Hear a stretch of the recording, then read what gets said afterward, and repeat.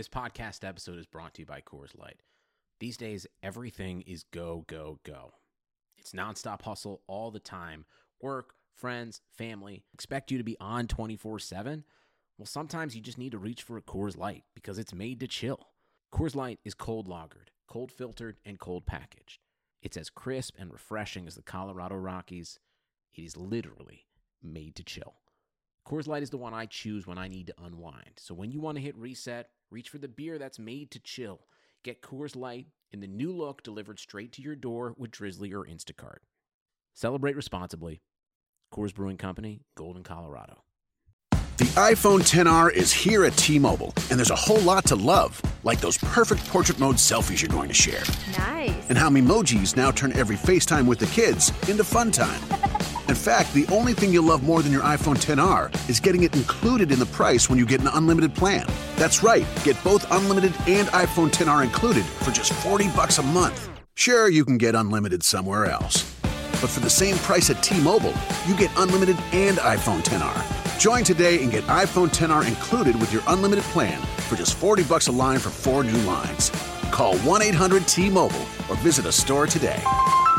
$30 for Essentials plus $10 for iPhone XR with autopay and qualifying trade-ins via 36 bill credits. Customers may notice lower speeds and further reduction if using more than 50 gigs per month. Video at 480p for well-qualified buyers plus taxes and fees. Contact us before canceling or remaining balances due. Qualifying service and finance agreements required. 0 down plus $20.84 per month for 36 months. Full price $749.99, 0% APR. Take the bass line out. Go. Let it bump though. Hello, everyone, and welcome to another lowly anticipated edition of the Hardwood Knocks podcast. We're going to start out with a housekeeping note. This is technically the start of a new era in Hardwood Knocks. We've had a couple. First, the 2-bit trader, Adam Frommel, left to focus on his website called NBA Math, for which I am a deputy editor and Andy is a contributor. And then, what would you say, 2 months later, Hardwood Knocks is officially a member of said NBA Math website. So I guess this is kind of a quasi coming home story for all of us. Yeah, I'm excited to be coming back together with Adam. I think The iPhone XR is here at T-Mobile, and there's a whole lot to love, like those perfect portrait mode selfies you're going to share. Nice. And how Memojis now turn every FaceTime with the kids into fun time. In fact, the only thing you'll love more than your iPhone XR is getting it included in the price when you get an unlimited plan. That's right, get both unlimited and iPhone XR included for just $40 a month. Sure, you can get unlimited somewhere else. But for the same price at T-Mobile, you get unlimited and iPhone XR. Join today and get iPhone XR included with your unlimited plan for just $40 a line for 4 new lines. Call 1-800-T-Mobile or visit a store today. $30 for Essentials plus $10 for iPhone XR with autopay and qualifying trade-ins via 36 bill credits. Customers may notice lower speeds and further reduction if using more than 50 gigs per month. Video at 480p for well-qualified buyers plus taxes and fees. Contact us before canceling or remaining balances due. Qualifying service and finance agreements required. 0 down plus $20.84 per month for 36 months. Full price $749.99, 0% APR. the partnership is going to force you to ditch the lowly anticipated welcome, because people are going to just start highly anticipating this each and every week. I will drop lowly anticipated when we stop shouting out Ben Oudry. Oh, well then we are at an impasse. Well played. Go ahead. No, you. I'm waiting on you. Keep going. No, all I was going to say is, I'm excited to have our podcast hosted over there on NBA Math. Obviously, we'll still be new episodes will be uploaded to Apple Podcasts, Stitcher. We're hoping to get Google Play up and running here pretty soon. So all those same areas where you get your podcasts now, we'll continue to have our episodes there. We'll just also have the posts embedded on NBA Math, and we'll be tweeting out from the NBA Math account and from the Hardwood Knocks account. So it should be a pretty easy, smooth transition. That's what I'm hoping. I think it's going to be fun. I'm excited too. The fact that this podcast may now be subject to the editing or production critique of one technical director, Arjun, is going to suck because he is a terrible human being, one of the worst I've ever come across. And this is actually his test to see how far into the podcast he got. So, moral of the story. I think we're diva enough to override anything, so. Yeah, we're both pretty big divas. With all that said, moral of the story is we were both very excited. NBA math is fun. Andy and I firmly believe that this podcast, while lowly anticipated, is fun as hell. And we are going to get this new era, since I can't speak that word, off with a winners and losers recap for NBA free agency. It's a little weird because it feels like, I was just talking to one of my editors elsewhere about this, that there are so many top, let's say 25 to 35 names still on the board. JaMychal Green, Nerlens Noel, Pau Gasol, but I say screw waiting. Let's get to the grades. And Andy and I were talking beforehand.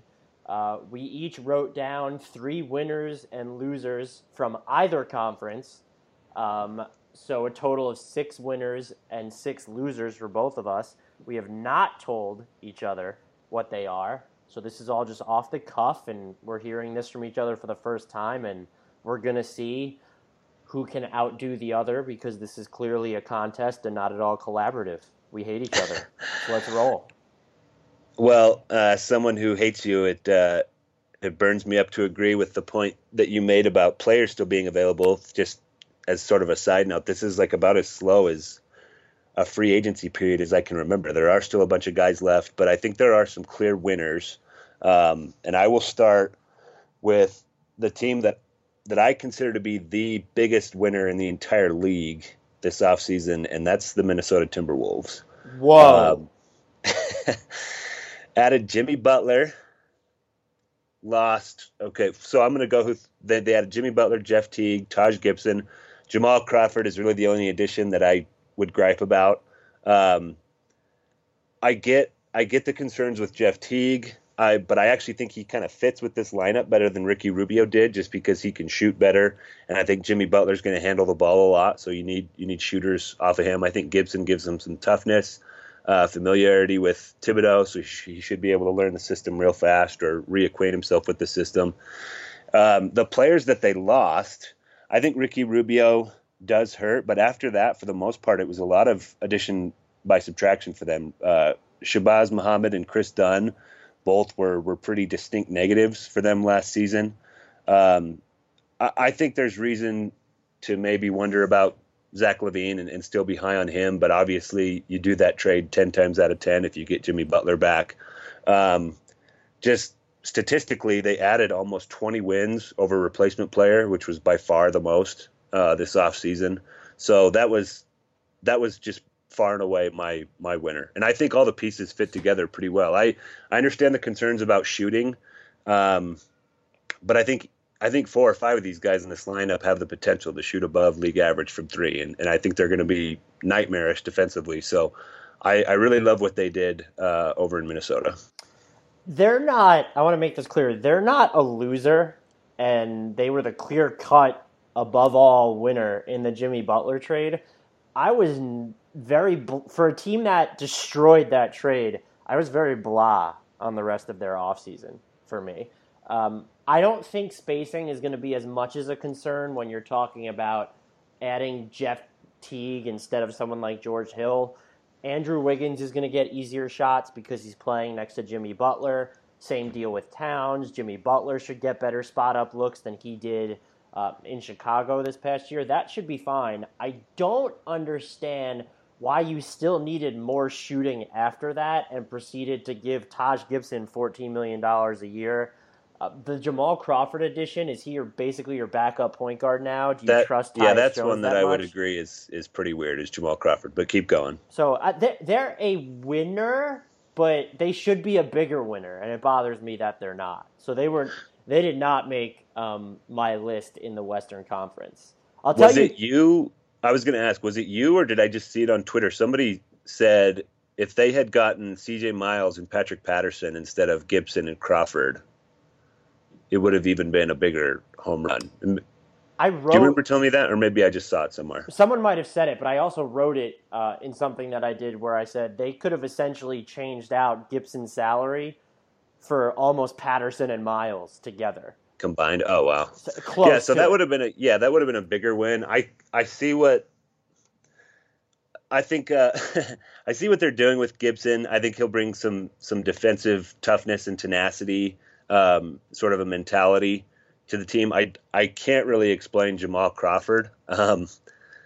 He's been a minus for too long, and he's getting closer to 40. So I don't really understand what they're doing there. But I think that the addition of Butler and just how well he fits next to Wiggins and Towns, in my opinion, it was just a perfect addition to me. Again, they should have won the offseason more, and that's my only gripe with them. I think they're going to end up being good, and we probably discount the fact that Karl-Anthony Towns is just going to be better. Yeah, if he takes another step, they could be unbelievable. Right. I don't. And Gorgie Jang too. That's another reason why the spacing is fine. It seems like he kind of adds between 2 and 6 feet to his jumper every offseason.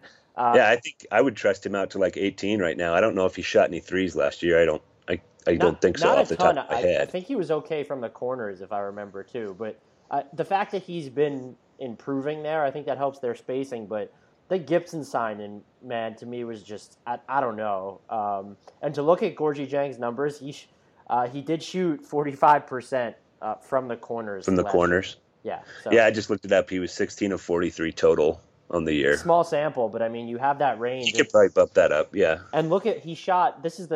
For now, we're working on 2 seasons in a row where he shot 43.4% between 16 feet and the 3-point line. So again, the offense isn't a concern to me for them, but we could have looked at this team, and I think even the criticism of saying, oh, so you changed out Rubio for a pick and Jeff Teague, when you could have maybe, instead of paying Gibson this much money, been more aggressive with Lowry or gone after Hill, who's objectively probably a better fit. Yeah, Hill would have been a better fit. So I think those criticisms are fair. It doesn't make the Timberwolves a loser, but again, to me, I can't get over the fact that after the Butler trade, the stage was set for them to really seize the offseason, and I don't think they did. Let me try to sell it one more time. Oh, I'm just kidding. Where would you put Towns right now? Is he a top 20 player? He's top 20, top 25 for sure. Okay. And I firmly believe Jimmy Butler's top 10. At least he was last season. Yeah, I think that's more than fair. So, I don't know. I think adding a top 10 player to your rising top 20 player, who I think has every chance to be the best center in the league in 2 or 3 years, I just think it's a great 1-2 punch. I think there's still a question mark about Andrew Wiggins. He puts up points. He hasn't really been a positive overall contributor yet.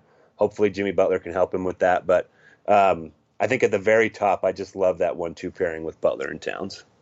You absolutely should. It's just the sum of the surrounding pieces, I think, could have been a lot better. I'm with you. So we've spent enough time on my one, so let's jump to yours. This is the obvious winner, and I assume we're going to have an overlap here. The Houston Rockets, and more specifically, Daryl Morey is a goddamn magician, whatever you want to say. Like, I thought the PJ Tucker contract was amazing, that pickup, and then all of a sudden it's, we're just going to get Mbah Moot for peanuts. And then it's, we're probably going to get Melo for just Ryan Anderson and a future pick if we can suss out a third or fourth team. Even though that trade's not done, we're assuming, even though they have PJ Tucker and Mbah Moot, that they've drawn a line in the sand in this Melo trade talks, and it makes it hard to not like a Melo fit if they're also keeping Ariza and Eric Gordon. I just look at this roster, and the only thing that would stop me from giving the Rockets an A and then a million pluses afterwards would be the Chris Paul, James Harden dynamic. I still think there'll be a little bit more of a grace period there than people expect. But even that, Chris Paul shot like 50% on spot-up threes last year. He can play off Harden if he's willing to just move off the rock entirely. So you just look at their offseason, and I'm the biggest advocate of just saying the Spurs can do nothing, and I'll still trust them to be one of the 2 best teams in the conference. but the Rockets are testing my resolve for San Antonio beyond any team in recent memory. I love that trade for Houston. In the way that he pulled it off, where after it was kind of broken, then he goes out and gets all those unguaranteed contracts. So I echo what you said about him being a magician. And for the same reason, I'm not going to be surprised if they do end up figuring out the Melo trade. I'm not, even though you keep hearing reports from Woj and other people, and I think Ian Begley has written stuff about this, about how Melo basically expects to be with the Rockets at this point. There's still a couple moving pieces that are pretty tough to figure out. We talked about this, I think, in the last episode we did. That Ryan Anderson contract is proving to be a real tough thing for them to move, and I can see why. If you're the Knicks and you're rebuilding, I wouldn't want to be saddled with that $20 million a year either. I can see why Portland doesn't want it. So I think there's still a fairly significant hurdle to clear there. But even if they don't get Melo, I still put the Rockets down as a winner just based on what they've already done. I really love the Chris Paul, James Harden pairing. I get the concerns. But like you said, Chris Paul he's been awesome off the ball in the very rare chances that he's had. And when news broke after the trade that was kind of one of the reasons he wanted to go to Houston, was a chance to play off the ball. That made me even more optimistic about this pairing. I think they're going to be feeding each other a lot. I think it's going to work. I think the fact that they supplemented it with so many defense first guys after that. So they already had Ariza there. They already had Capella there. You had Mbamute, Tucker. You got a lot of switchability.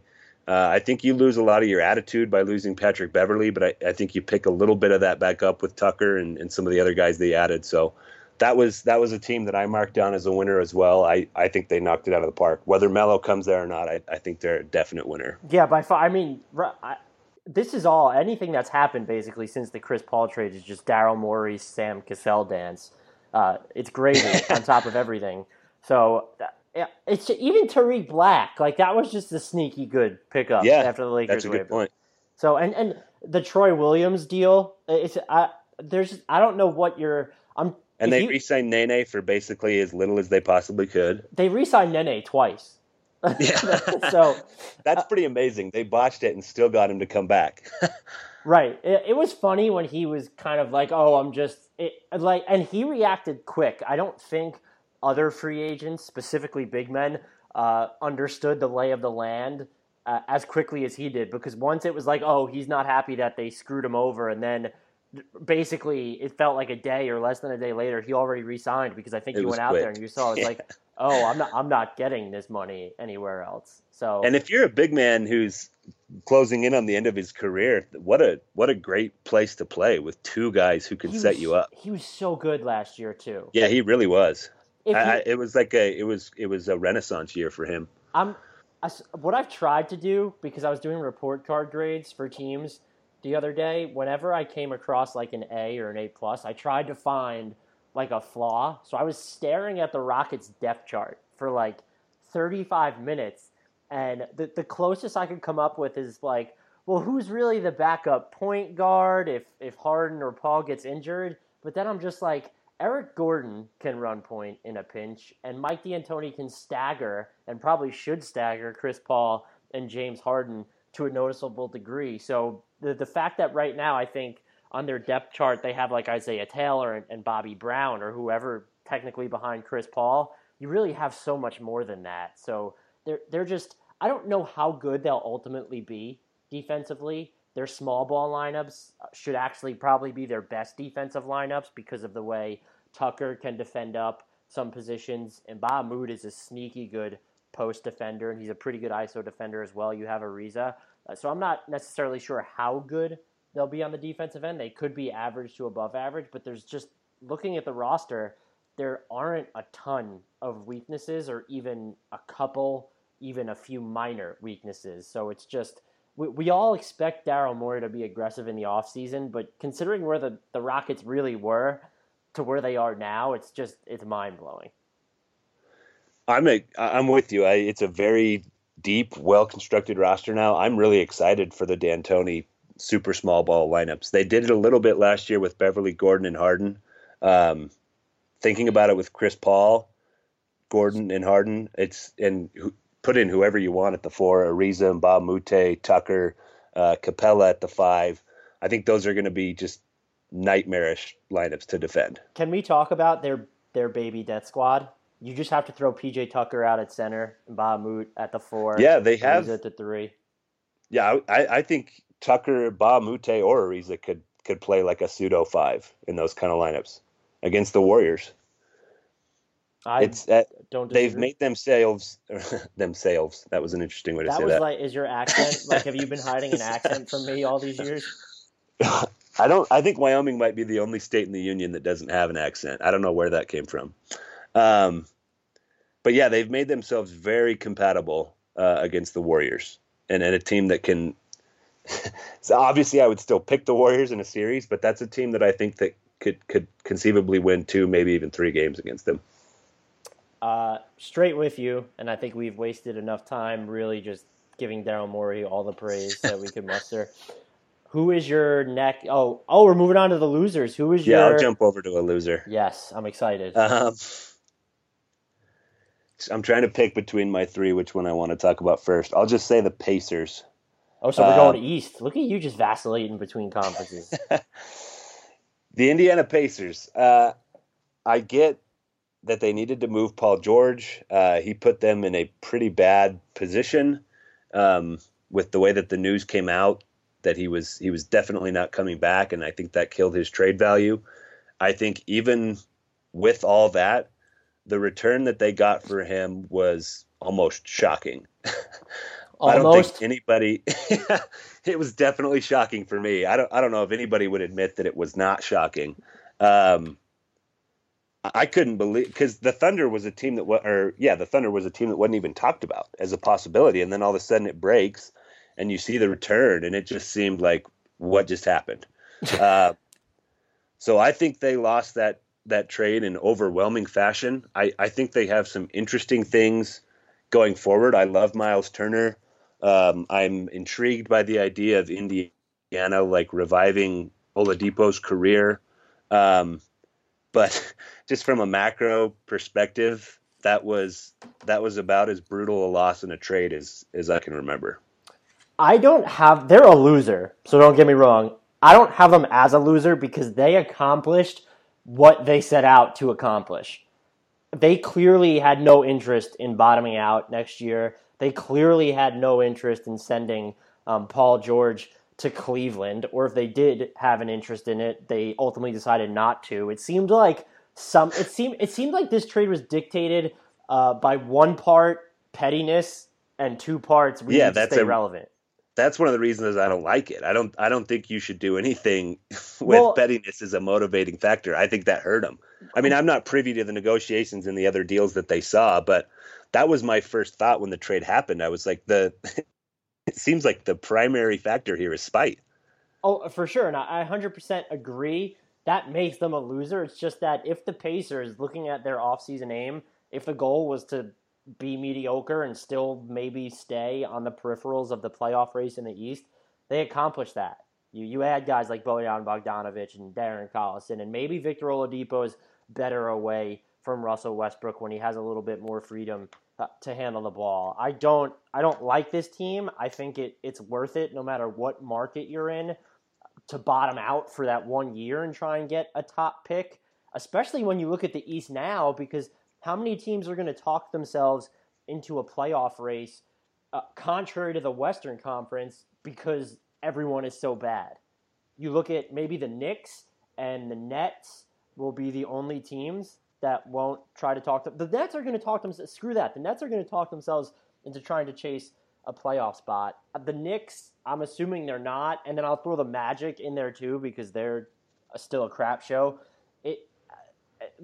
This would have been the year to get that head start to tanking, and of course the Hawks. I forgot about them, but they're right. Out. Go ahead. So my point being then is that you could have tanked, and even though others would have followed suit in the middle of the season, you get that early year head start, and all of a sudden you get this top pick. You can go into free agency with some cap space in 2018, see what you do with it. But now all of a sudden you have this top prospect to develop with Miles Turner, and that's when you can try and aim to be mediocre because you have these two top guys. Instead, I get what they're doing to some degree because they're going to have squeaky clean books for the most part in 2019. But by that point, Miles Turner is going to be due for a raise, and you're going to have wasted effectively 2 of his quality years and his cheapest years. And it's going to be a little bit harder to add talent around him and Victor Oladipo, who by that point will probably be combining to make, let's say, $40 million between them or something along those lines. Yeah, so that's true. It's just, I don't like the play, so that makes them losers to me, but this is what they set out to be, is that middling team, and I guess they hope that Turner is going to be so transcendent he becomes their Paul George at a different position, or Victor Oladipo the same way, where you propel this team to new heights eventually, or maybe they're even banking on finding a guy like they did with Paul George a little bit later in the draft. Miles Turner himself, who they picked up, it was at the end of the lottery, right? So I don't like the offseason, but it's tough for me to really say, hey, they sucked, that was they your lost three because, worst. Yeah. right, because just because they set out to do what they wanted to do. Or they want whatever, you know what I'm saying. It's kind of funny that as you were talking about teams that might compete for the playoffs in the East, this is the third straight offseason where we've talked on the podcast about how it basically feels like 6 through 13 is just this big slog of teams where nothing would surprise us.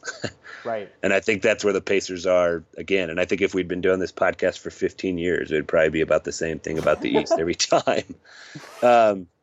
All right, so that's my loser, or one of my losers in the East is the Pacers. Which one do you got? I'm going to go with what turned out to be a very unpopular one on Twitter the other night, and what will probably make an appearance in Burns My Bacon a little bit later. The Detroit Pistons. I did have them marked, and then I took it off right before we started. I like that they picked up Avery Bradley. He's still fairly young. I was shocked to find out he's only 26. Or realize he's only 26. I thought he was like 28 for some reason. Yeah, he's got a few more prime years left. But you essentially changed out Marcus Morris and Kentavious Caldwell-Pope for Avery Bradley, who will possibly, maybe, probably, inevitably cost as much as Kentavious Caldwell-Pope next summer. If your argument, and who I'm not sure has as much upside as Caldwell Pope. Right.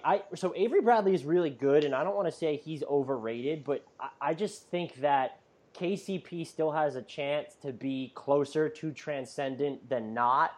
I might have just dropped transcendent a third time within a half an hour. That's very impressive. And transcendent about KCP. Lakers fans are going to love you.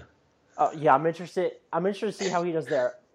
A lot of people took issue with how hard I was on the Pistons because they're saying that Kentavious Caldwell-Pope isn't a superstar. He's not worth the max. I agree with all those statements right now. Kentavious Caldwell-Pope is probably an average player overall at best, but he showed signs at the beginning of last year where he could run some more pick and roll as the primary ball handler. His shooting improved for the first half of last season. I wonder what would he be like on a team that did a better job of spacing the floor.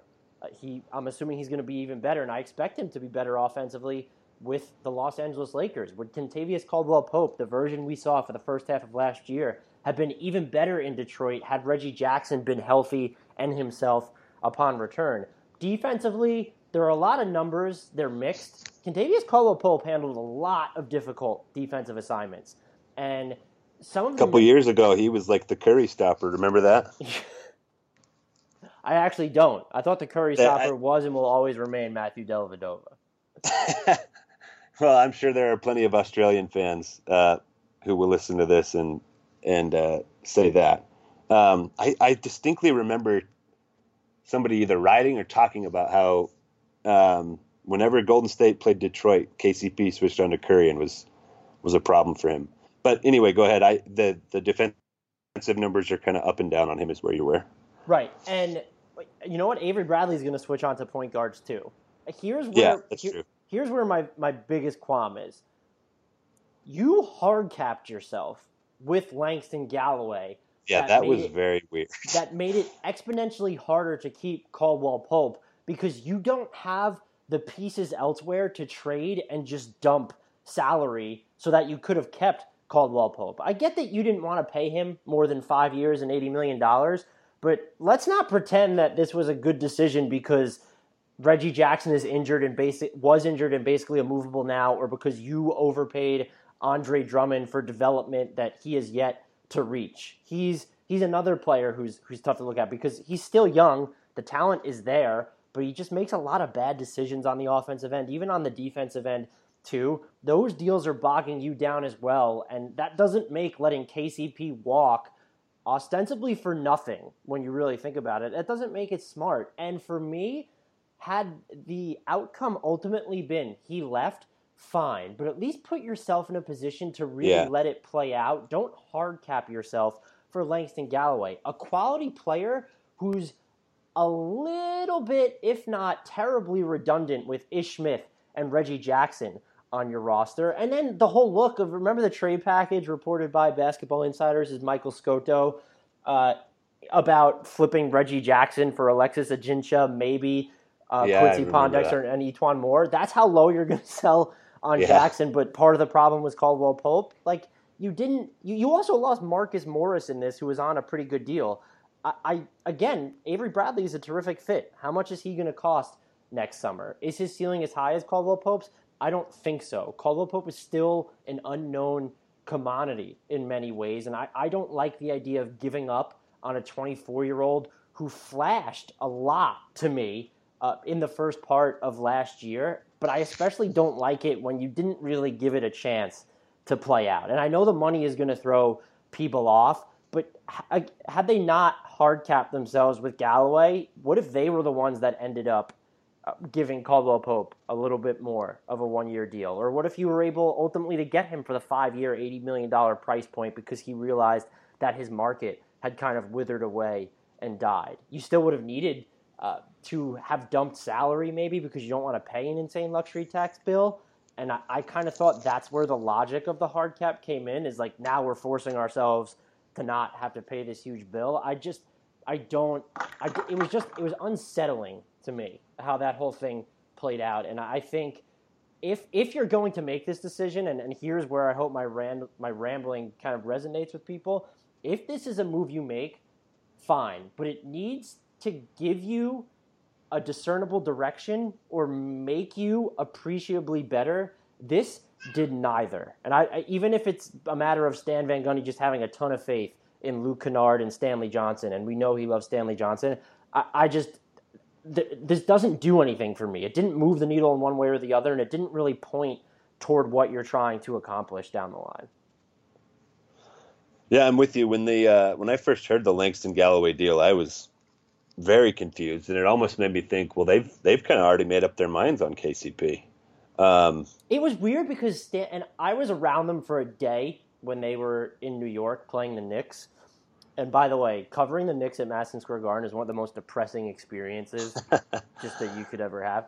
But it's all going in the right direction now, Dan. You guys got Steve Mills. Anyway, it seemed like Stan Van Gundy was high on Caldwell Pope. He said it at like the beginning of the year that he was basically their best player, and then he talked about knowing what's coming on the free agency market, and then he talked about it being a top priority. And I'm not saying that the Pistons lowballed him. 5 years and $80 million, as Jake Fisher at SI.com said they offered him. That's a lot of money, and there's no guarantee that Caldwell Pope long-term is going to match that annual salary just because he's making this one-year gamble with the Lakers. But it was the way it unfolded, and especially how it unfolded with Langston Galloway being the player that hard capped you. Yeah. It boggled my mind. If you just look at, and I hope I'm not missing anybody, but if you just look at who they added and lost, they added Langston Galloway, Eric Moreland, and Avery Bradley, and they lost Marcus Morris, Aaron Baines, and Caldwell Pope. I think it would be really hard to argue that they even came close to winning in the offseason. So I'm with you. And right, when you look at it, if you kind of step back from the Caldwell Pope situation and just look at their offseason in the aggregate, it doesn't look great. And I think it was bad. I think you said Marcus Morris is on a decent contract. I think he's on a really good contract. I think that was another loss for them, was losing him. Right. I like go back and forth with him. He seems like he might. I go back and forth on both of the Morris twins all the time. Fair. So it seems like he might be an average wash on both ends of the floor in his best year, and that's fine. 2 years and $10 million were left on his deal, so that's more than fine. But and to throw this out there, according to NBA Math's total points added, Caldwell Pope was the Pistons' second most valuable player last year, and that's with what can only be described as the second half of the season or a third of the season just being awful for him. Was number one Drummond? Number one was Tobias Harris, and okay. He was there for much. KCP was with him for a while. He was ahead of him, I remember, but Tobias Harris was pretty good last year. They are in such a weird position because Drummond and Jackson are kind of paid like the faces of the franchise, and in terms of what they're actually doing on the basketball court, they're just not. Yeah, Jackson wasn't even their fifth best player last year, probably, and Drummond wasn't one of their where was two Drummond? best players. Drummond was third. So he was third? Here's the thing. So with total points added, go ahead. With defensive box plus minus, a lot of defensive rebounding is weighted in the defensive point saves. So of course Andre Drummond's going to look good there, and I think Andre Drummond's a very good player. I make fun of his post-ups because they turn into sometimes what amounts to these mid-range hook shots, it looks like. But if you can get him... They need to give up that experiment. If not... 3 years. I get why you kind of need to pacify him. I don't necessarily think you need to anymore in today's NBA. These bigs kind of just need to accept the direction. But just get him to go deeper or use his angles a little bit better so he's not throwing up junk. Teach him that. I don't want to see mid-range hooks. He averaged fewer than 14 points last season, and Rudy Gobert, I think, averaged maybe 14 and a half, and Rudy he never Gobert posted. Isn't good enough to tie Hassan Whiteside's shoes, so let's not even talk about it. I should have known you would do that. One last thing on Drummond. I wrote an article about trade rumors the other day for Bleacher Report. His combined box plus minus his first 2 years in Detroit was 1.9, and then Stan Van Gundy got there, and I remember myself included, a ton of people were like, he's going to turn Drummond into the next Dwight Howard. His combined box plus minus under Van Gundy is 0.1. It's like I said a minute ago, they're just in such a weird spot. It's just not working what they're doing. It's bizarre. I get, so maybe they saw that too, and they were trying to make a change, but it wasn't a good change, or it wasn't enough of a change. Right. And we can't necessarily criticize the Drummond contract because a ton of teams would have maxed him out. Maybe they don't give him the fifth year, but yeah, that's for sure. He would have gotten maxed off for somewhere else. And I don't necessarily think a lot of it has to do with the drastic shift of the way offenses are built over the past half decade. It's happened very quickly. Yeah, to where someone like Drummond isn't going to be just as valuable inherently. So the thing is, he is the guy who could be that kind of center that fits modern basketball too. If you could just get him to buy into the fact that you are going to score 14 or 15 points a game on nothing but dunks, and I think he's physically capable of that. It's just they haven't tried to gear it that way yet. Some of his defensive maybe Van Gundy is still like traumatized by the Dwight Howard years or something. But some of his defensive tendencies are what worry me more because even again, I think he could be a decent post-up option when he's in the right position. Defensively, and Pistons-powered editor Duncan Smith had mentioned this to me. He thinks he could kind of see Drummond being a DeAndre Jordan type guy on defense. That would be fantastic, and I guess he does have the physical tools, but DeAndre Jordan has like this lateral gait of a wing where he can kind of switch. Yeah, he can move really well, that's for sure. I don't know that Drummond necessarily has that, and I haven't necessarily seen enough from him to be like, oh, his defensive IQ is through the roof and he'll eventually get there. Some of the stuff he does just often he has some work to do there, that's for sure. So, look, if that's what he turns into, perfect. He had the tools seem like they're probably there, but this all it's like you said, it's just an awkward situation, some of which was unavoidable because even though John Wall didn't like the deal, I didn't hate the Reggie Jackson deal back then, and maybe he'll end up being himself after having a a training camp or an entire offseason to really heal. They mentioned that he kind of rushed back last year, and then they shut him down toward the end of the season. At the same time, I don't think it bodes well that he's being linked to kind of these trash trade packages from the Pelicans. So, but the Drummond deal is there. A lot of people say what you want to say about the Boban deals and the John Moore deals. A lot of people whiffed on the salary cap, and I've even been quick to say it this summer. I had no idea how much the market was going to level off right now. And so, tons of people misread the summer of 16. Right. So it's like you said, and we've probably spent more time than anyone needs to on the Pistons. Yeah, I don't think we've ever talked the Pistons this much. It's just they're fascinating because they're so damn weird. Yep, I think we've, like we just said, we've hit the Pistons pretty hard. Yes, now flip to side B, and then we'll talk about the Pistons some more in part 2. Okay. Well, in the meantime, I'm going to jump back over to the Western Conference and give another winner. So we agreed on the Rockets. So my first winner was the Timberwolves. My last winner is the Thunder. I think overlap. Okay, good. I think this is a team. I just told somebody this on Twitter. I would not be shocked to see them finish second in the West. I know Houston is going to be really good. I know San Antonio will probably be there again. I just think, to me, Paul George is, even if he's only going to be there for a year, he is like a perfect wing complement to Russell Westbrook to me.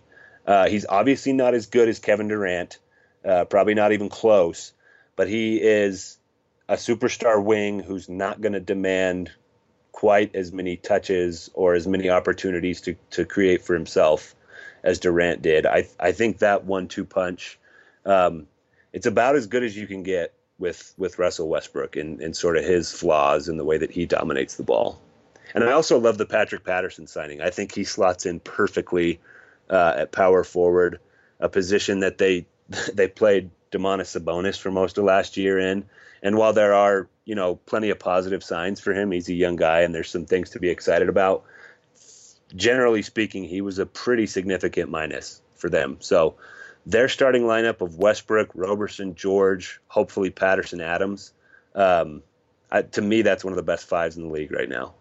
Without question. And speaking of Roberson, man, did I whiff on his contract. I never envisioned him losing money from that 40 or 48.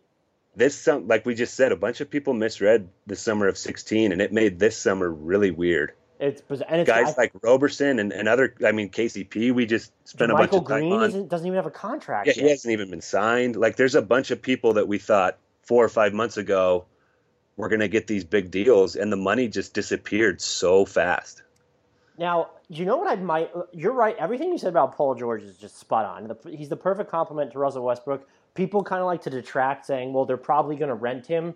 I don't think that's for certain because, as you said, if they finish second in the West, if they finish third in the West, that's going to be a tough situation to leave unless you're going to the Lakers in conjunction with another star. That's just going to be a tough spot. With Westbrook? But yeah, maybe Westbrook himself. It didn't work in Oklahoma City. Let's just go to LA and hope for something different. If you lose him, okay, you got out from under Victor Oladipo's contract. Yeah, I think it was still a home run trade, even if he leaves. And if Westbrook leaves, then this kind of affords you a fresh start. You have Steven Adams on the books on a long-term deal, and then you have Roberson's bargain bin agreement. It's just you have like a nice little fresh slate, and this wasn't the Kevin Durant situation. I liked what they did, where they kind of just floated the bill that year. They traded Serge Ibaka to divest him into Oladipo and Sabonis. This year they're pushing the bill and went after another high-key guy, and I loved it. My favorite thing about their offseason, though, might have been the Patrick Patterson addition. And yeah, it's perfect. I sent this to you yesterday because it was so it's annoying when people say we don't watch basketball. It's annoying when they say we don't look at stats. Mind-blowing. But this was particularly hysterical to me. Someone wrote in a comment when I gave the Thunder an A+++, the Thunder offseason is overrated.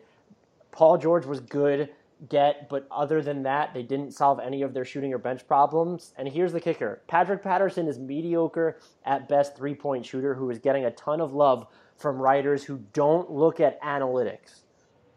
Patrick Patterson is an analytics darling. He was second on the Raptors last year in plus minus, second in net rating, and any lineup basically that they threw him out as a small ball five was this souped up superpower.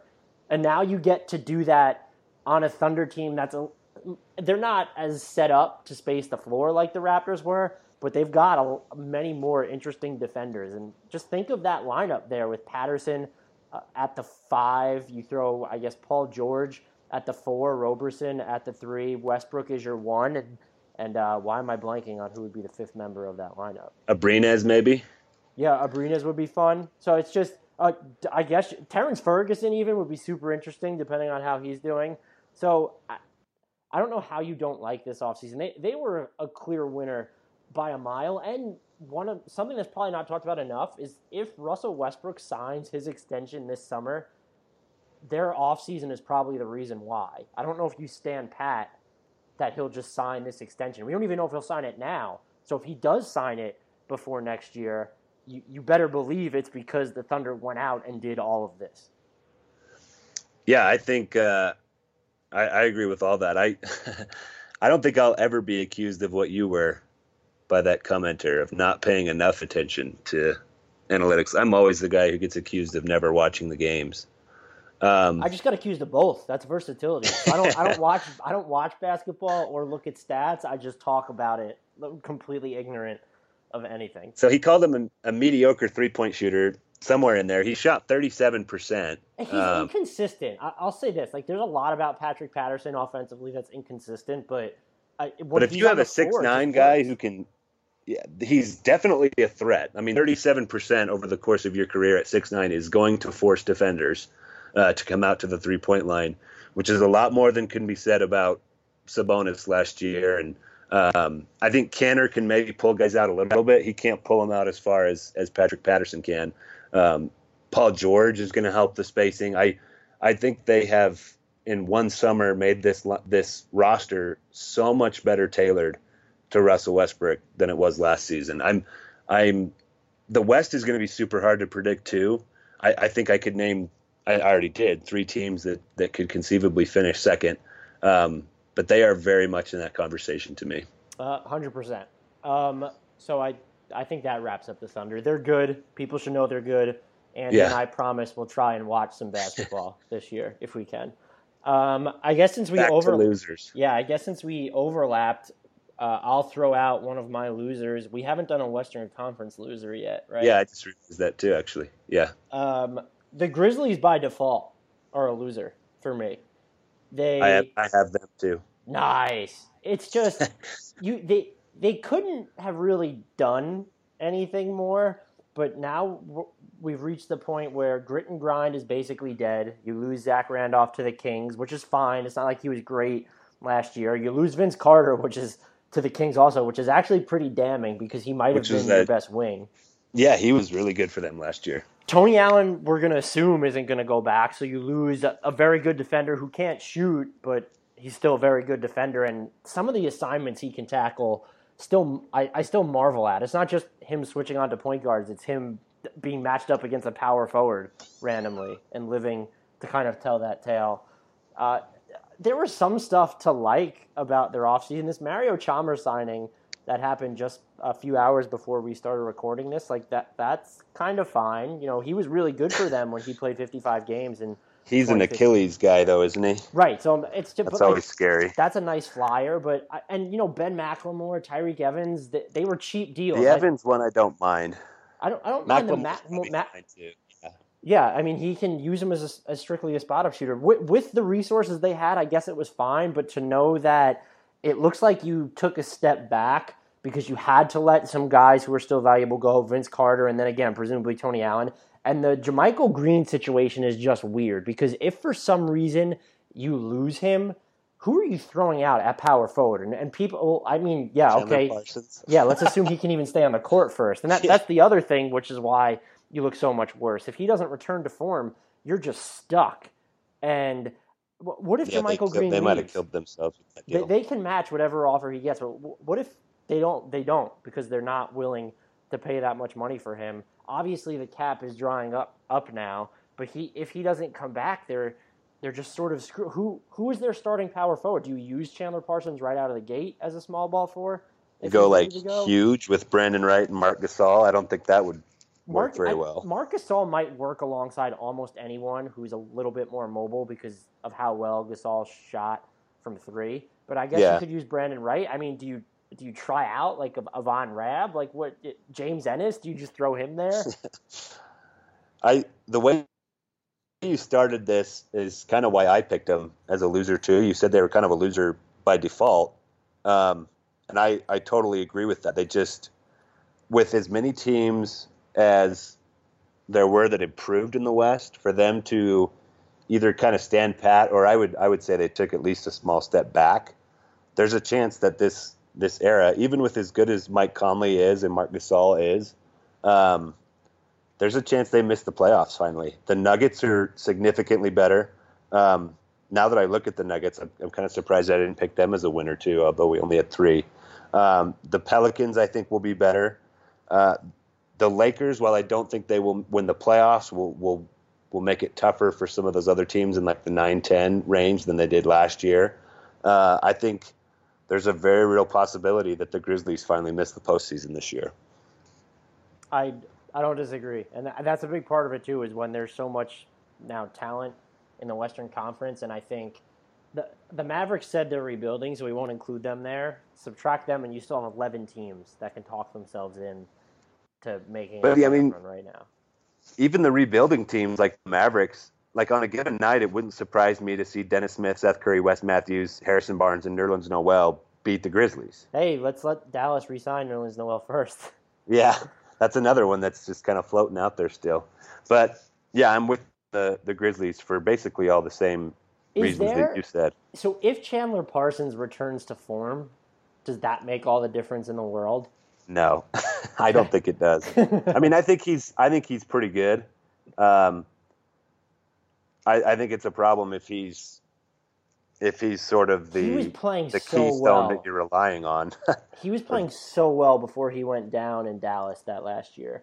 It was just watching him was incredible. If they get that Chandler Parsons, which I don't think they will, that'll be a pretty fiery offensive addition. Somebody, I think it might have been on Chris Mannix's podcast, and Howard Beck was the guest. They started talking about, will it get to a point where they might have to think about trading Marc Gasol? Yeah, I saw Mannix put that in an article too. And I mean, if you start off slow, or if it becomes clear that you're not going to compete this year, where's your path to more cap space down the line? Especially if you've just added JaMychal Green on a semi-long-term deal. You don't have it. But it's also tough because if you're moving Marc Gasol, why are you keeping Mike Conley just because he's a little younger? That's another team that's in a weird spot.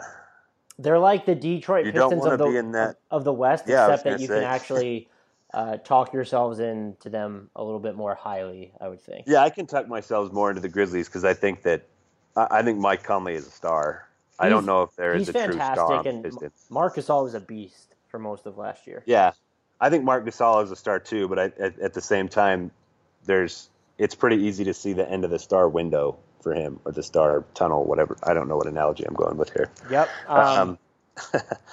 So we need another winner from you, and maybe don't make it a Western Conference winner this time. We don't have an East winner yet, which I guess is fitting. I will start in the with most the Philadelphia 76ers. Oh. Overlap alert. Yeah, we're on the same page here for the most part today. Not to be. I like the JJ Redick signing, especially the fact that it's only 1 year. What's that? Didn't say anything. You still there? Oh, that's my fault then. I like the JJ Redick signing. I think 1 year at that price is fine. I think the fact that they have finally started to put some of these assets together and make more immediate moves, like the Markelle Fultz trade, is really good. And then I think just letting everything else sort of grow organically was the perfect strategy. They're hoping that these guys stay healthy and continue to improve, the young guys, and then they supplemented it with good vets. Redick and Amir Johnson, I think it was basically as close to as perfect an offseason as you can have if you're the Sixers. Everything you said, and look at how perfectly they set themselves up for next summer with those one-year deals. Yep. For Johnson and Redick. They're going to sleepwalk their way to $30 million in cap space. Maybe you extend Covington now so that cap hit goes on the books for next year, but you could basically offset the difference by passing on Nick Stauskas' hold. And let's assume Covington gets $12 million per year around. Stauskas' hold is $11.4 million, and you don't really need him. You go ahead and announce that. Yeah, jettison him. And that's with Joel Embiid's cap hold that they'll get to $30 million. They could extend him now. He has an $18.3 million restricted free agent hold. If he's not going to sign for less than that now, you might as well wait. You're going to have $30 million in cap space, and if Simmons, Fultz, and Embiid all end the season healthy or are all healthy for most of the year, what free agent isn't giving Philly the time of day? You have Ben Simmons tweeting emoji eyes at LeBron James. And I don't think LeBron. I was just going to mention that LeBron James isn't going to go there. At the same time, LeBron James wouldn't be crazy to go there or to give them a meeting. I was going to say the exact same thing. I if I had to pick a spot for LeBron, it would probably be the Lakers. But I'm with you. I think that should be a very, very attractive destination. Go ahead. If I was going to pick a spot for LeBron, it would be the Spurs. And I get that he would probably go against a lot of what they do. I love that idea too. But one, Kawhi Leonard and him, wow. But two, I don't ever want LeBron to stop being LeBron, so send him to the team that's going to try like hell. I was going to say the same thing. Nobody manages the end of a career. Yep, nobody manages the end of a career better than the Spurs. Anyway. That would be awesome. Another question I had for you on the Sixers. You made me think about it when you talked about Embiid's situation. Would you max him out now, or would you wait? No, I wouldn't. I wouldn't max him out, one, because don't cost yourself the extra flexibility for money that you're just going to be giving out next year. I get that you subject yourself to trade kickers and kind of all those hoops, but he has 31 games under his belt. If he's going to give you less than his cap hold, too. If he's going to sign for I don't know, let's say $15 million or something, if it's going to be less than his cap hold, I probably roll the dice right now. But looking at the Sixers, it's restricted free agency. Unless he's willing to take an insane discount, I might just wait regardless, because there's not really a deal that a team can levy at him next summer that you'll regret matching if you have the impulse to match. Does that make sense? Because if someone's going to max out Embiid after he injures himself again, saying this year, knock on something, let's hope that doesn't happen, then you know what? That's their risk. But if you're thinking about matching, it's because he just had a good year. He was healthy. Right. Exactly, yeah. So I wouldn't give him max money now. It's an interesting debate. It's crazy to say, and I've talked about this with friend of the podcast and Sixers apologist Alec Nathan. He's played in 31 games, and we're talking about, would you max him out today because you might have to? It's crazy. And the sample size is minuscule, but he was so good. He was he almost looked like the next evolution in basketball while he was out there. He was the unicorn we didn't know we had. Yeah. No one he was doing all the things that everybody said he might be the next Hakeem Olajuwon, and he did all that and then some. He showed all the things that made him the next Hakeem, plus he shot threes. Switched. His defensive switching. And he was he's huge. One thing that always alarms me about him is when I see pictures, he looks not just tall, but very, very strong. He's gotten huge since his days at Kansas. Someone chiseled him from a slab of marble. Sometimes I wonder if he's too big, and that's part of the reason he gets hurt a lot. Maybe he's carrying too much weight, but they're strength and conditioning people know stuff. I mean, they know their stuff a lot better than I do, but let's hope so, because their first round picks keep getting injured. Yeah, maybe they should hire me. So that's a winner for me. Should we jump back to losers with you? Yes. That came out weird. I didn't intend it that way. I just took it as you calling me a loser, and now I'm upset, so I'm going to retreat to myself. So a loser for me, and I'm assuming this is going to be a mutual one, is Cleveland. Yeah, that was my last one. This is what I want to stress, and I don't know if you saw my rant on Twitter about this. They're also in a weird spot because given their cap sheet, they couldn't do much. We can't really expect more from them other than chasing Jeff Green and being in the mix for Derrick Rose. Like, those, in the vacuum of their situation, are fine, if solid moves. And you can't penalize them for missing out on Paul George and Jimmy Butler because they were probably offering basically all they could, and it really seems like the Pacers were hell-bent on not sending Paul George to the Cavaliers. Where I'm going to kill them, where they need to be killed, is how they've handled the front office situation and the optics and LeBron's really upcoming bad free agency. You had one job. Don't piss off LeBron. And we have a report from USA Today's Jeff Zilgett that he's frustrated with the offseason. And again, if he's mad about the personnel, he's pretty largely responsible for the product that's coming out on the floor right now. But you had a competent general manager in David Griffin, whom LeBron liked, and you showed him the door. Then you wasted all this time chasing Chauncey Billups, only to not get Chauncey Billups because, per all those reports, you lowballed him. Like, come the F on. Like, honestly, just...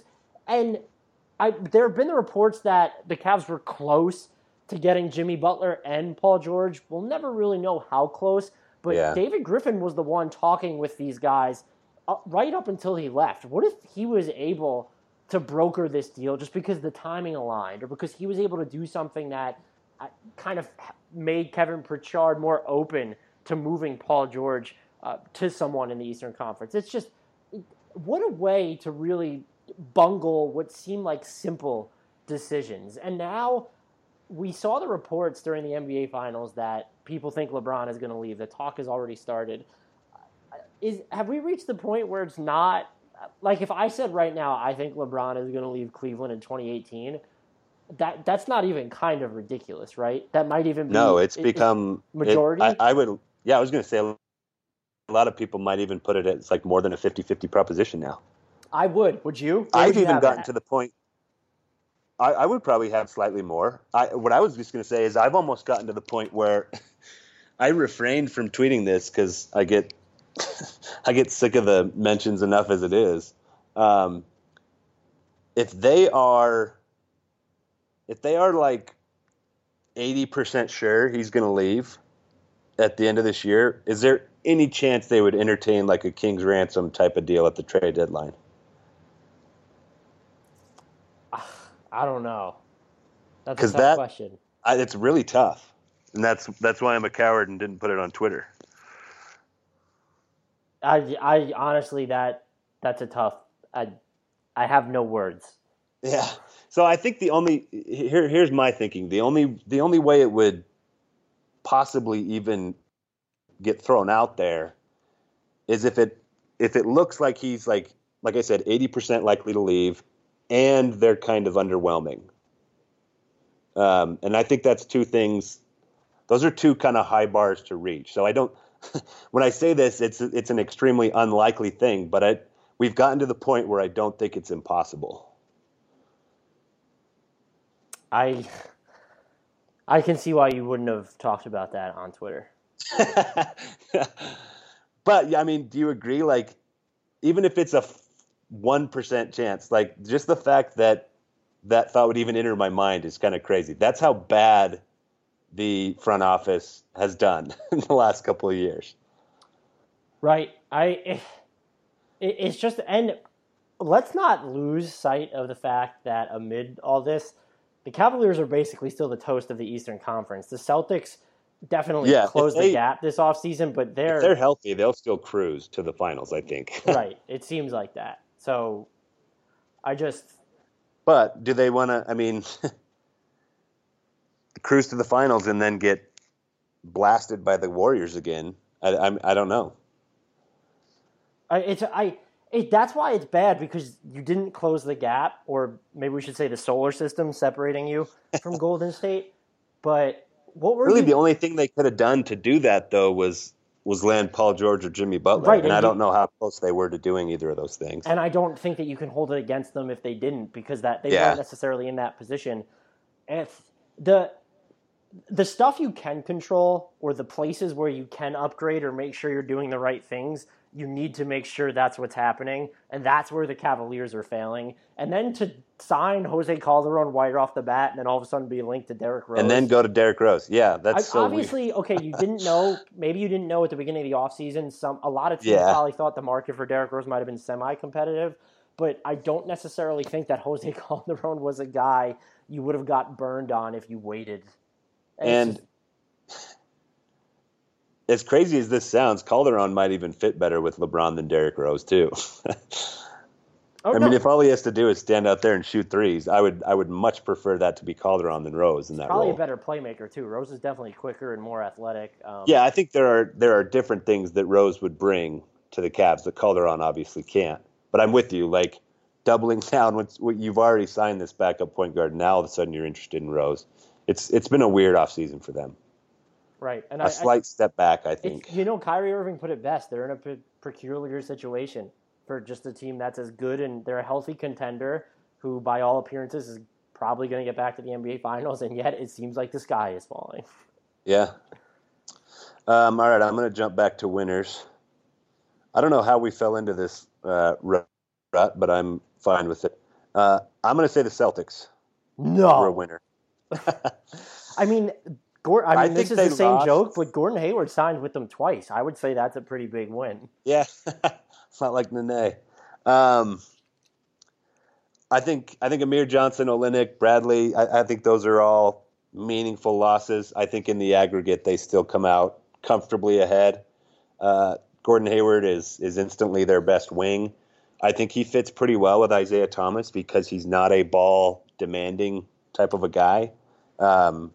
He scored his 20-plus points on about 16 shots a game. So I don't think he's going to take many shots away from Thomas. In fact, his attempts might go down a little bit from where they were in Utah. I think Marcus Morris, like I said earlier, that's a good contract. I think they have two of the best forward contracts in the league now with him and Jay Crowder. Remember that sign and trade stuff with Jay Crowder and Gordon Hayward? Some Jazz fans were so mad at close. There was no way it was ever close, but it's some of Jazz Nation, and I'm not painting everyone with a broad brush here. They were just telling me that I was crazy for saying that, because why wouldn't you just give the Jazz Jay Crowder? It was very weird how many people thought it was just like a given that was going to happen. It seemed they honestly thought that Gordon Hayward owed them something and was orchestrating this. Which, given the situation and like how bad it seemed like he genuinely felt for leaving, like maybe there was a part of me that thought, was this a condition of him coming, like before anything even got out? Just you have to give them Jay Crowder and that's compensation, or else I won't come. But it was the fact that the argument was, well, why wouldn't the Celtics do it? You know, it was obviously worse than Jazz fans thinking that, though. Celtics fans. Yeah. Bill Simmons in a podcast was talking about how bad the Jazz offseason was, and he said 2 or 3 times, he's like, why didn't they just take Jay Crowder? He was there. They could have had him. Based on all the reporting that I saw, it was not close. And Danny Ainge is exactly the kind of GM who would ask for way too much for Jay Crowder, for any team to be willing. It doesn't make sense because you need his contract now more than ever. It made tons of sense for Utah if they could have finagled it somehow, but it never made sense for Boston. I would put the Jazz on my winners list if they got Jay Crowder in Gordon Hayward's departure. The one thing that I don't want to say I forget, but Boston loses Avery Bradley, whom I really like, even though we just had that whole Detroit discussion. And I'm like, part of me is always like, man, I don't know, maybe I would have given up Marcus Smart in that situation just because Avery Bradley just seems like such a perfect complementary fit. And then I remember, you just got Marcus Morris for nothing for the next 2 years. And given what I think Baines is a good addition for them too. He looks like a beefed up Gordon Hayward, by the way. I know that joke's on Twitter, but I saw that and I was like, wow. I wanted somebody to Photoshop Hayward's hair and beard onto Baines and vice versa. I don't think you need to, because they're the same person. It's just sometimes he takes HGH. Hayward just needs to grow his out. I think Baines is a sneaky good signing. I wouldn't be surprised if they even started Horford Baines at the 4-5. That would be a terrible decision. You have all these wings you need to steer into it. You have. What if he plays like 18 to 20 minutes a game? Play him. Do not start him. I just don't. I mean, I get. Their problem for 2 or 3 years now has been just getting killed in terms of physicality and rebounds. What if you can at least establish a little bit of that for the first couple minutes of each half? I mean, you can still stagger as many of those wings as you want in there too. It's just I can't.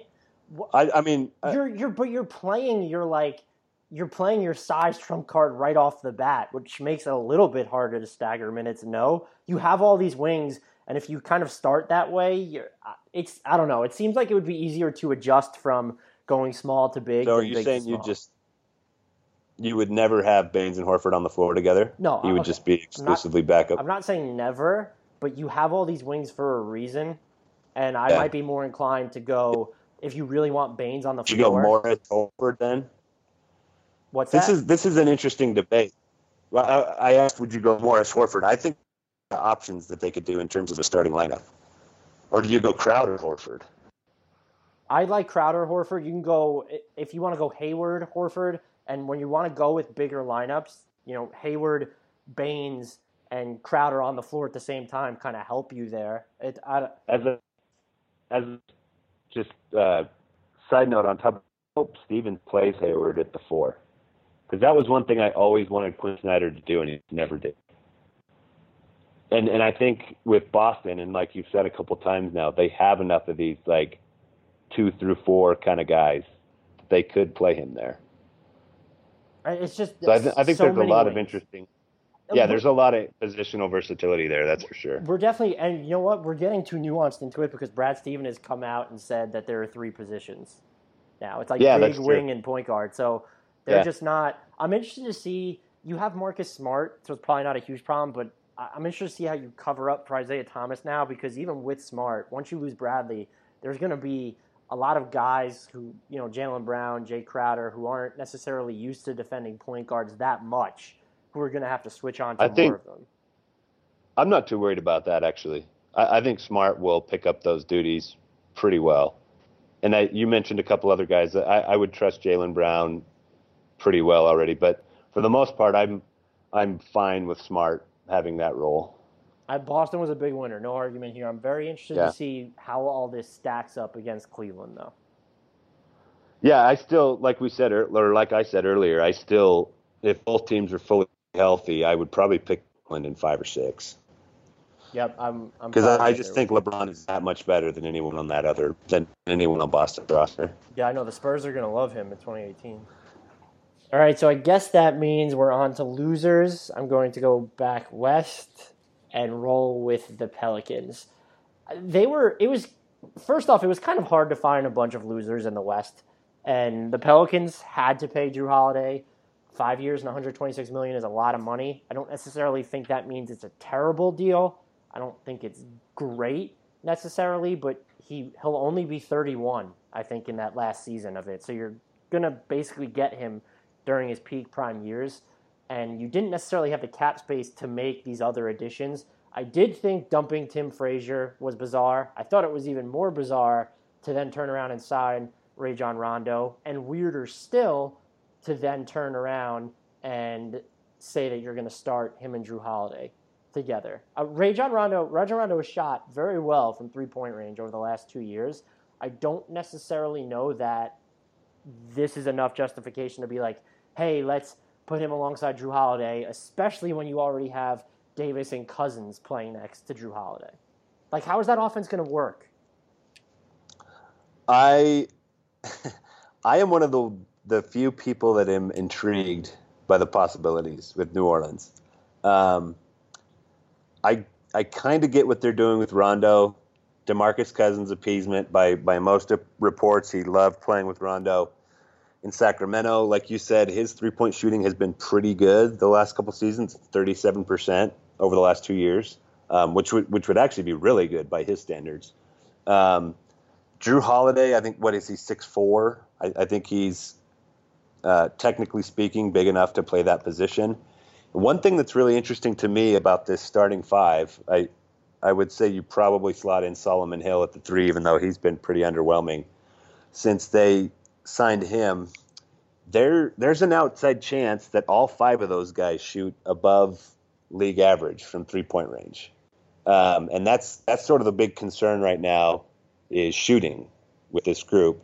And it could very easily go the other way I think the same is true of the Timberwolves. They have guys who can potentially be pretty good, or they can potentially be really bad from outside, and I think that'll be kind of a bellwether for their seasons.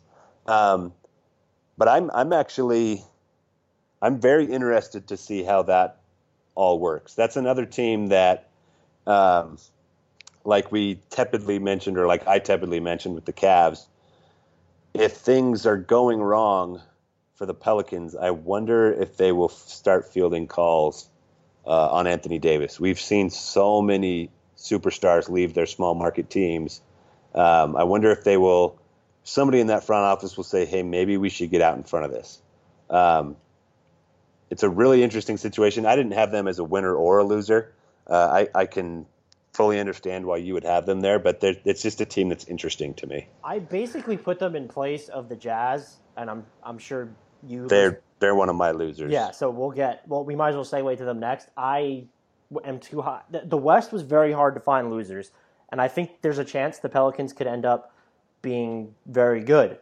It's just very weird, and again, we're talking about a team with limited resources that had some very specific, non-negotiable ambitions and aims. I don't know if they hit them, is my problem. The margin for error was so thin that rolling the dice on Rajon Rondo just seems weird and potentially detrimental to me. I don't think the Pelicans fans anyway need to worry about Anthony Davis entering trade rumors, because if they move him when he can't enter free agency until 2021 now, it's because they got an offer that they couldn't pass up. Yeah, it's got to be like the entire Celtics fault or something. Isn't he only 2 years away from getting the designated player extension anyway? So yeah, that's true too. I didn't factor that in. If they move anyone, it's going to be DeMarcus Cousins. So I think being indifferent to the Pelicans offseason is fine. It's just, for me, the margin for error was so thin, and then to end up with this, the dice roll is Rajon Rondo, and you couldn't necessarily secure another shooter. How do you not get into the CJ Miles conversation? It's just... Yeah, that would have helped for sure. Or the Luke and Moot conversation would have been good for them, considering the way he shot last year. So we don't know what happened behind the scenes, but given how thin their margin for error was, this gamble does not feel great. And also, though, and I think we should just jump to it, you're going to have the Jazz as a loser, and I get why, but I'm looking at I'm looking at the Jazz, and I don't see a winner in the conventional sense, but if you would have told me that Gordon Hayward left and this is what they were to end up with, I think it's fair to say that they've had a very good offseason. Yeah. I would phrase it this way. If you could isolate everything they did after the Hayward decision, I think they did very, very well. It was about as well as they possibly could have recovered in the given situation. But if I'm just looking at it from what the roster looked like last year compared to this year, I think it's a loss. And I don't fault the Jazz front office for that. I think we, for the most part, have been faulting the front offices of the losers that we've picked. That's not the case here. I don't think there's anything they really could have done differently. But they lost their two best offensive players, and that's tough to replace. I still think they'll be competitive. I still think there's a chance they're in like the high 40s, low 50s, and maybe like competing for 7th or 8th in the West. But they're not quite on the same trajectory they were on a year ago. Is it bad that I keep forgetting that they lost George Hill? I think that's speaks to his injury problems. Yeah, and that's a good point. That I kind of glossed over that in my mind too. He only played in 49 games, and I think you could talk yourself into Ricky Rubio being a better, like that being the right move in a vacuum. Like Ricky Rubio instead of George Hill is a win. I don't know if I would say that, but I could probably be talked into it just because I think the durability thing is huge. Here's a number for you. And this is what in part sold me on the Jazz's offseason. Because they dealt with so many injuries last year, losing Hayward's a blow, but they were playing without Hill almost half the time. And now you have Rubio. Donovan Mitchell looked like he kind of burst onto the scene in Summer League. You pick up Thabo Sefolosha, who's a good defender and should be okay in this system hitting spot-up threes. We'll see. but Rudy Gobert logged nearly 200 minutes of court time last year without Hayward, Boris Diaw, and George Hill on the floor. The Jazz, in that time, were a plus 8.4 points per 100 possessions, which would have ranked second in the league. It's a small sample size, but this team still has depth, and you replaced George Hill with Ricky Rubio, and that's fine. What Ricky Rubio doesn't give you as a shooter, he's probably a bit of an upgrade. I want to say from Hill. Yeah, I'm going to back that up. Say what you will about the Carmelo projections from 538. I just think this is an interesting bit of information. They project Rubio to have 5.8 wins above replacement next year, and George Hill to have 3.7. So they might have won just that specific position. I think overall losing Gobert is definitely the most important player, and I think that stat that you found about the minutes that he played without Hayward and Hill is very encouraging. But it's going to be hard to replace all the scoring that they lost. Totally agree. Since we're entering crunch time, let's try and go a little bit rapid fire. That was a loser for you. That was my loser, yep. Back to winners for you. I'm going to go for a winner, and I'm heading back to the East, and I'm going to say the Brooklyn Nets. I liked their off-season too. I liked it a lot. Just smart. Like, nothing too crazy. You took on Timothy Mozgov and got a top 2 pick in D'Angelo Russell, who's the exact type of project you couldn't get organically because you don't have picks.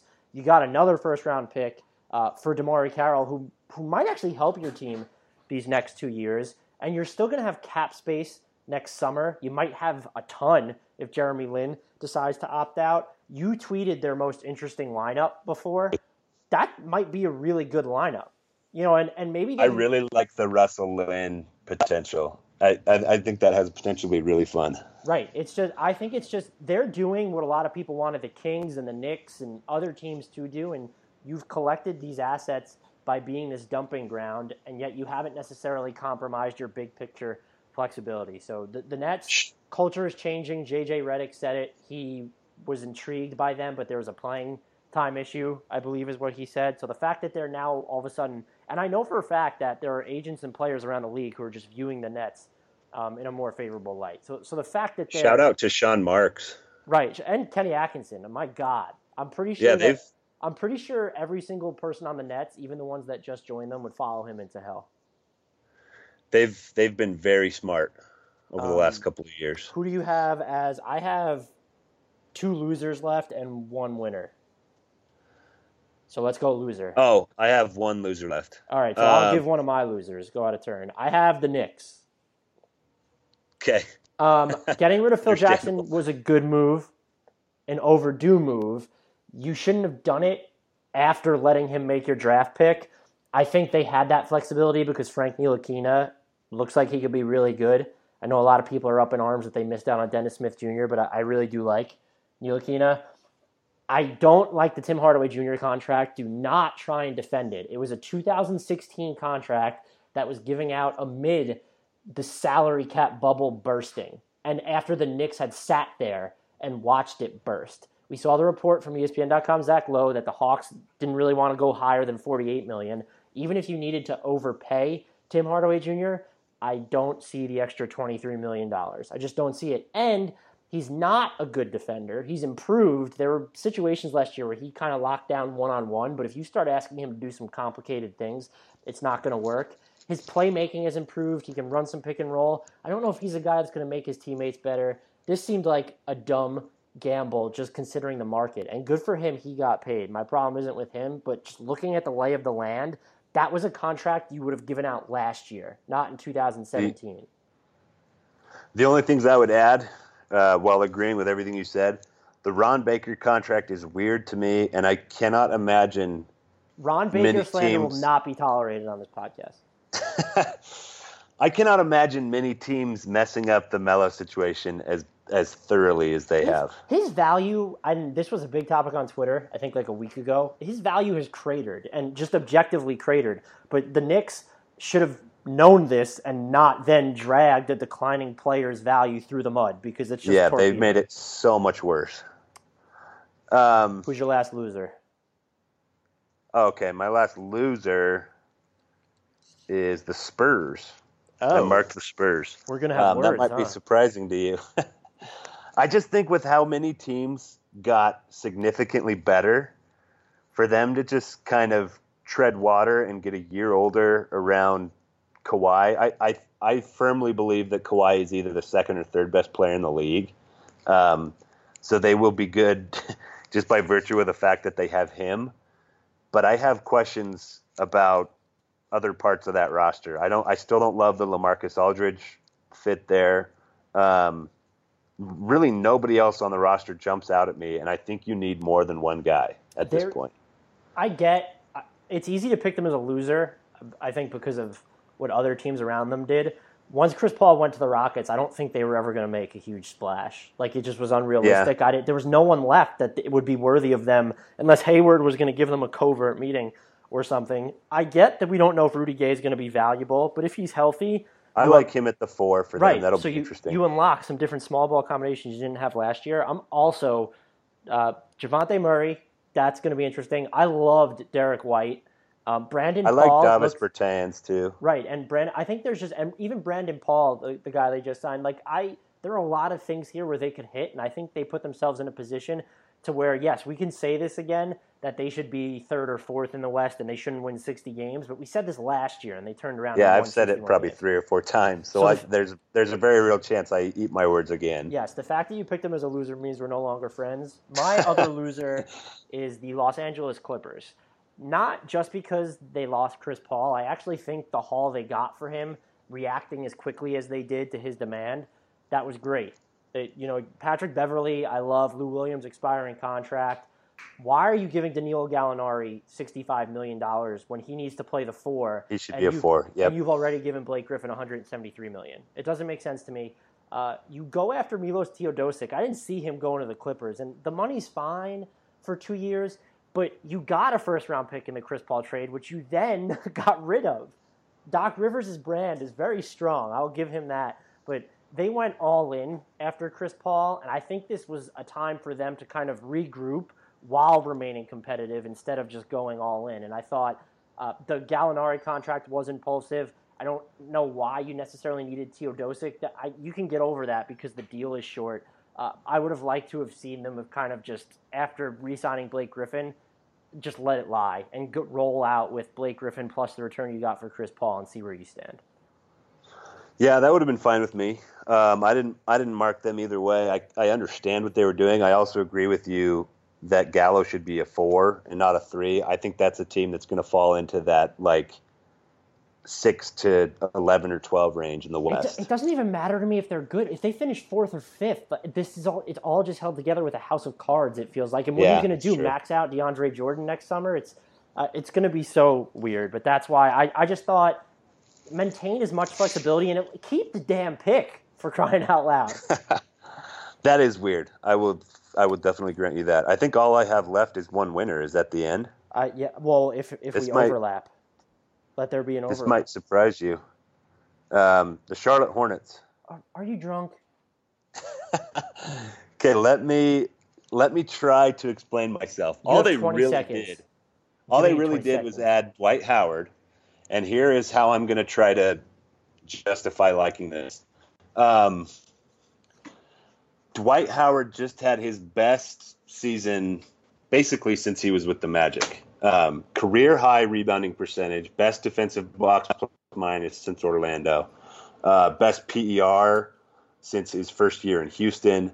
And the reason I kind of like it is I still remember what Steve Clifford did with Al Jefferson. And I think that Dwight Howard is a more talented player than Al Jefferson, even though he's has an injury history and a lot of other issues with him. I think Steve Clifford's going to make that work. I like Kemba Walker a lot. I think that's a good combo.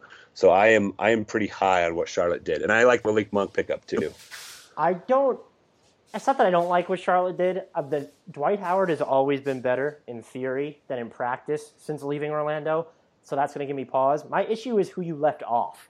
The Denver Nuggets are my final winner. And I don't know how. Oh, yeah, that's That's egregious on your part. You heard me earlier. I said, now that I'm seeing this, I probably should have picked the Nuggets. But so I will have no qualms with how you explain this. I know you lost Danilo Gallinari, but you have so many wings on your roster, it just doesn't matter. And now you get Paul Millsap, who is the perfect front court partner for Nikola Jokic.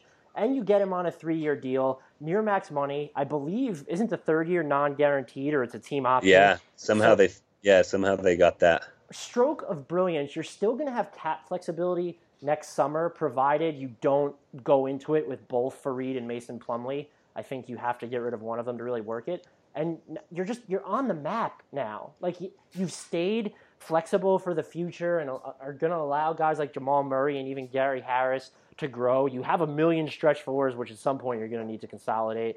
I just love what they did, and I wouldn't be surprised to see them be like the 4th or 5th best team in the West. Maybe it takes a while to come together. Maybe I'm overselling, and there's a lot of... I wouldn't be surprised at that either. Right. I love what they did, and the fact that you picked Charlotte over them, I think this is going to be the last episode. That's pretty bad.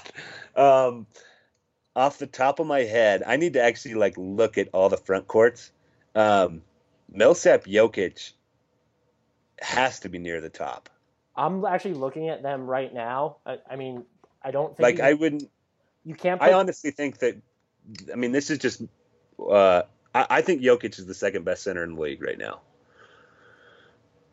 I think that's fine to say. There are people. So and I also agree with what you said about Millsap being the perfect complement to him. So off the top of my head, without going through the rest of the front courts right now, I think there's a chance that they're one of the 2 or 3 best front courts in the league. If we're looking at starters, and just your starting 4 or 5. You take the Golden State Warriors out because they run out a traditional 5, so people need to understand that. The other 2 teams that might come into play may be Blake Griffin and DeAndre Jordan, but probably not. The big one for me, and this is TBD, Anthony Davis, DeMarcus Cousins has the potential to be better. Good point. But just off the top of my head, I think it's probably top 3 or 4. Oh, no, without question. It's probably the second best one when we're really going to look into it. If you just go through it. Now I have to do that. Kevin Love, Tristan Thompson is a no. I guess Al Horford and Jay Crowder is interesting, or Hayward, Horford. I would definitely take Denver's over them. It's the second or third best. I think Davis and Cousins need to be given the benefit of the doubt a little bit. How I glossed over the Nuggets in this exercise is pretty bad. Yes, we will have a new co-host starting next episode. But I will wrap us up. My usual duties. This has been the Hardwood Knocks. Will continue to be the Hardwood Knocks, even though, as we said, we're with NBA Math now. Technically, you could call us Hardwood Knocks an NBA Math podcast. You can continue to subscribe on Apple Podcasts, Stitcher. Like we said, Google should be up and running here pretty soon. Leave us a review on any of those platforms. Tell your friends. We would love whatever sort of shout out that we can get. And of course, we have to leave with our shout out to Bino Udrih. The iPhone XR is here at T-Mobile, and there's a whole lot to love, like those perfect portrait mode selfies you're going to share. Nice. And how Memojis now turn every FaceTime with the kids into fun time. In fact, the only thing you'll love more than your iPhone XR is getting it included in the price when you get an unlimited plan. That's right. Get both unlimited and iPhone XR included for just $40 a month. Sure, you can get unlimited somewhere else.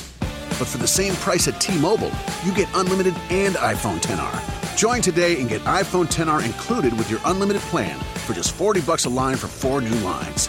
Call 1-800-T-Mobile or visit a store today. $30 for Essentials plus $10 for iPhone XR with autopay and qualifying trade-ins via 36 bill credits. Customers may notice lower speeds and further reduction if using more than 50 gigs per month. Video at 480p for well-qualified buyers plus taxes and fees. Contact us before canceling or remaining balances due. Qualifying service and finance agreements required. 0 down plus $20.84 per month for 36 months. Full price $749.99, 0% APR. Skydiving. This is amazing. Yeah, but you know what else is amazing? An iPhone 6S for just $49 at Metro. Really? Imagine streaming all the way down with that amazing camera. I'm switching. That's smart. You know what else is smart? Parachutes. Woo! Switch to Metro and get an amazing iPhone 6S for only $49. Metro by T-Mobile. Phone offer requires port-in of number not currently active on T-Mobile network or active on Metro in past 90 days. See store for details and terms and conditions.